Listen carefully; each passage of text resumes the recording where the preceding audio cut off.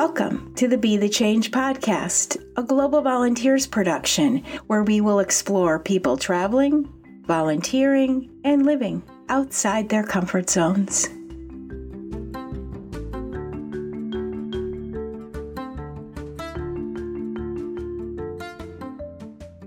Welcome back to the Be the Change podcast. I'm Ruth Curran, and I'm so glad you came back to join me today. In this episode, we'll continue our good, hard look at what it felt like to be part of Team One in Ipalamwa, Tanzania, working with the people of Ipalamwa to introduce the Reaching Children's Potential program.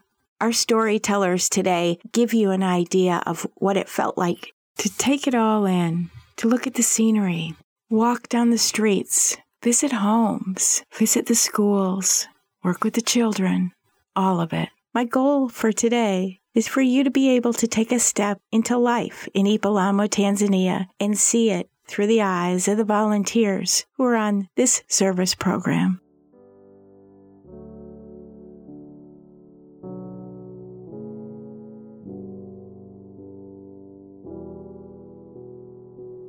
All of our stories today were part of a larger conversation that I had with some people that I got to know pretty well. This first storyteller, however, I've known for a little bit longer. His name is Dan, and he happens to be my husband, and we've been married for more than 30 years. We have conversations every single day, but this conversation felt like it was a little bit deeper and went a little bit beyond our normal back and forth and our normal observations. Listen in as Dan describes what he's seeing, what he's feeling, and how he puts that all in perspective. The stars are amazing. So you go out and the Milky Way was shining brightly. We pulled up a little app on my phone, Star Walker, and it was just fascinating to see all the different constellations that are available in the Southern Hemisphere. Things we don't see. No, things we don't see. And, in the middle of their winter. Mm-hmm. It's July, it's winter. We're seeing constellations we're not used to. That's fascinating. Absolutely fascinating. The scenic beauty is stunning. Absolutely stunning. You could, and I did, just sit there in awe of just the natural beauty of the area and the natural welcoming of the people. It's hard not to love a place or to fall in love with a place when it's beautiful and you're welcomed.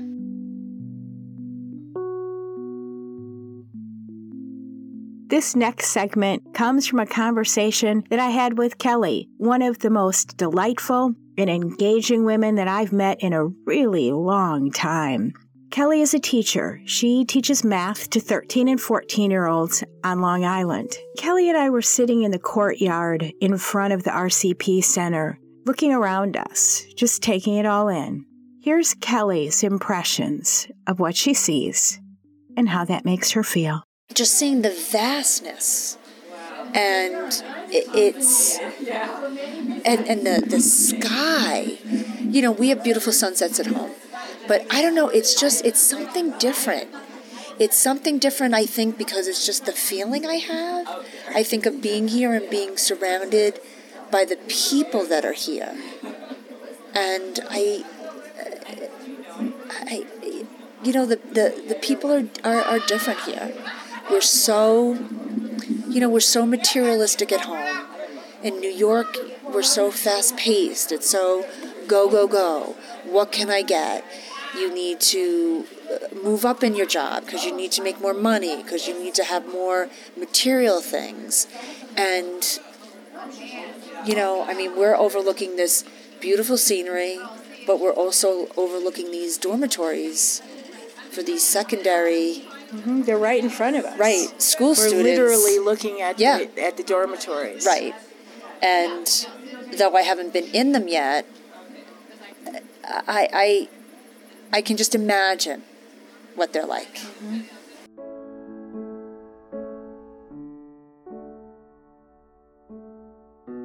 I think it really hit all of us how powerful this experience was going to be the moment we stepped out of our vehicles into Ipalamwa. We were greeted by a huge group, maybe 100 high school and middle school age students, singing songs of welcome and playing the drum and dancing. It's hard for me to put words to that experience. It's a really good thing that Amy Herman, a retired elementary school teacher from New York, said it absolutely perfectly. Amy has this way of summing things up and putting a bow on them.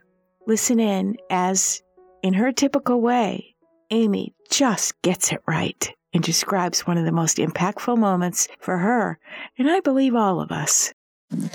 Probably the first time I saw the kids when we arrived here, just watching the secondary school children singing and dancing outside the church on that first day. It kind of like took my breath away.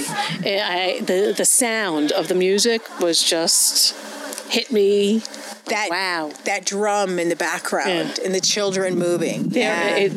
And continually, every time you hear them sing, I was like, they sound so wonderful. I don't understand it. We can have our choir teacher day after day after day and not get them like that. Mm-hmm. And that probably was that first, like, I'm not in Kansas anymore. Look, that was that moment.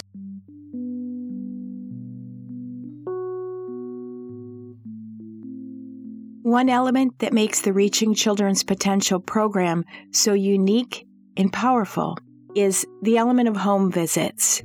Every week, Reaching Children's Potential families, we call them RCP families, receive a visit from a Global Volunteers employee. We call them an RCP caregiver. Those caregivers help families adapt new knowledge and new technologies as presented in workshops the weeks before. I was lucky enough to be a part of those home visits, and those home visits changed my perspective, not just on this experience, but on other elements in my life and how I look at them. Going on home visits was extremely powerful, and I shared that experience with a professor from Denver named Robbie. Robbie did a beautiful job of expressing exactly how it feels to walk into a home and be welcomed, and how it feels to see, hear, smell, and experience what's around you. Robbie also does an amazing job of explaining the power of a home visit, the power not just for the families, the mothers, the fathers, the grandmothers, the babies, the small children, but for the volunteer and what that does to our hearts and to our souls. Listen in as Robbie describes that all just so perfectly. You leave with the sense of contribution in an abstract way, but in a very organic, visceral way. At least for me, it's a series of small moments that make the difference. It's that grandmother that grabbed our hand with both of her hands on our first home visit and just kept saying, "Caribou, caribou, caribou," just because of gratitude, perhaps. That was a small moment. The small moments of children that will hopefully have a memory of the white people that came to their village that smiled and shared pictures and shared time and attention and acted silly and laughed with them. Nothing that's particularly earth-shattering, but those small moments are huge. Yep. Yeah. And there's also really hard, there's moments that I think every volunteer, particularly in Ipalamwa, will experience that are viscerally very difficult. Moments where a family will share that they have no food and that you will want to do something. You will want to implore global volunteers or somebody to give them food. So I think while there's joyful small moments, I'm guessing that most every volunteer will also have those moments of despair and a feeling like, this is so hard to be able to see families at this level of poverty. It's a punch in the gut. Yes. It's a very visceral, particularly home visits. I think there was something very essential about home visits. Without the home visits, you don't have the context. I mean, you can look at children in on the field by the primary school, but a home visit allows you to really understand more completely what the rest of that child's day and night look like. And I think to see the difference with the moms when we visited them in their homes and then saw the same moms for the workshop and how dressed up they were and how proud they were to have what I assume were their best clothes, and their babies were so dressed, in such sweet outfits that had I not had the home visit, I wouldn't have had that amazing kind of thought as I saw the moms, walk up to the workshop. And so the home visits, you see the poverty. You see the pride, you see the poverty, you see the hunger, you see the resourcefulness, you see the shy smiles. I mean, you really kind of see it all when you're able to participate in the home visits.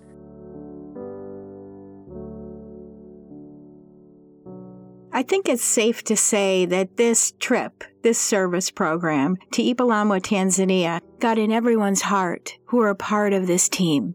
I'm not sure that this experience in Ipalamwa is that much different than any other service program. It just happened to be the first in a new center, introducing a new program. And maybe that's why it felt so big to me.